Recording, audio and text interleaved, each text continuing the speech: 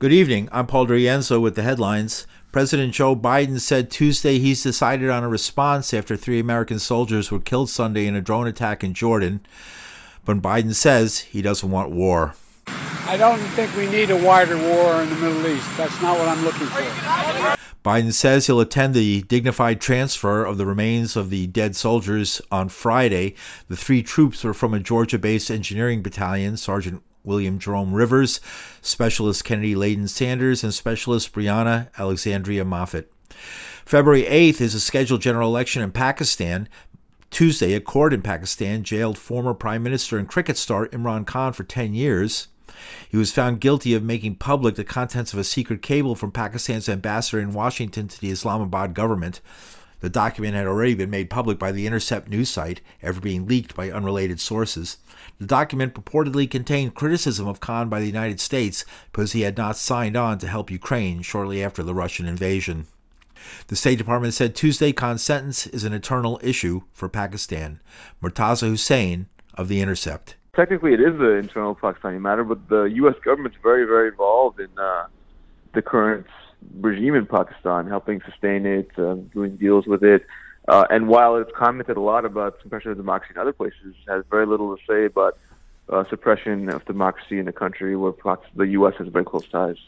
The fallout continues after the World Court failed to order a ceasefire in Gaza last week, instead calling for more humanitarian aid. On Tuesday, State Department spokesperson Matthew Miller said the court ordered nothing of Israel that the United States had not already asked for. We expect Israel to determine what it has to do to comply with that ruling. It's not a ruling that's directed to us. It's a ruling that's directed to Israel, but we do expect them to determine what they need to do to comply with the court's ruling, and we'll be engaging with them about that. In an article in Truthdig, How South Africa Lost Its Genocide Case Against Israel, retired judge and law professor Bill Blum says the case against Israel is going downhill for South Africa. So it proceeded under the Genocide Convention, where the issue is all or nothing, and the principal form of relief that South Africa wanted, which everyone understands, I believe, is an immediate ceasefire, suspension of all military operations. The court declined to order that. And from this point forward, it's only going to get more difficult for South Africa to prove its case.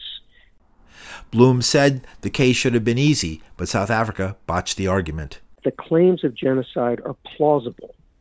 That's all it has to show. It doesn't have to show beyond a reasonable doubt or even by clear and convincing evidence that Israel's committing genocide, which means not only acts of physical violence, but with the specific intent to destroy the Palestinians. So this is the easiest standard of proof that South Africa is going to face throughout the proceedings. And the court declined to tell Israel to stop.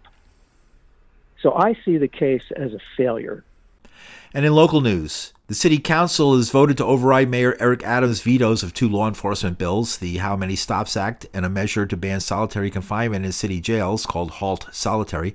The vote was 42-9, coming after Mayor Adams made a round of TV talk shows to campaign against both bills.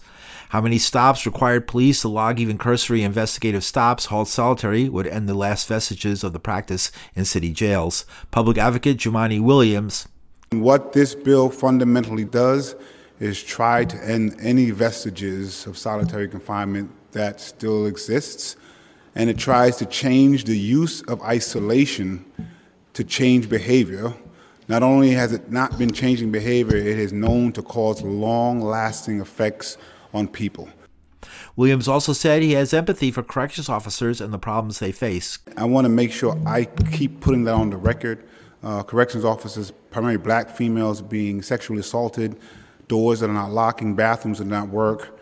Those are things that we have to talk about as well. We see you and we hear you. We will not agree on this bill, but it does not mean that what you lift up is not worthy of us addressing, and we should and we must. But council member Mercedes Marcise told the story of a dog in a cage to illustrate her vote to override the veto. I put the dog in a cage.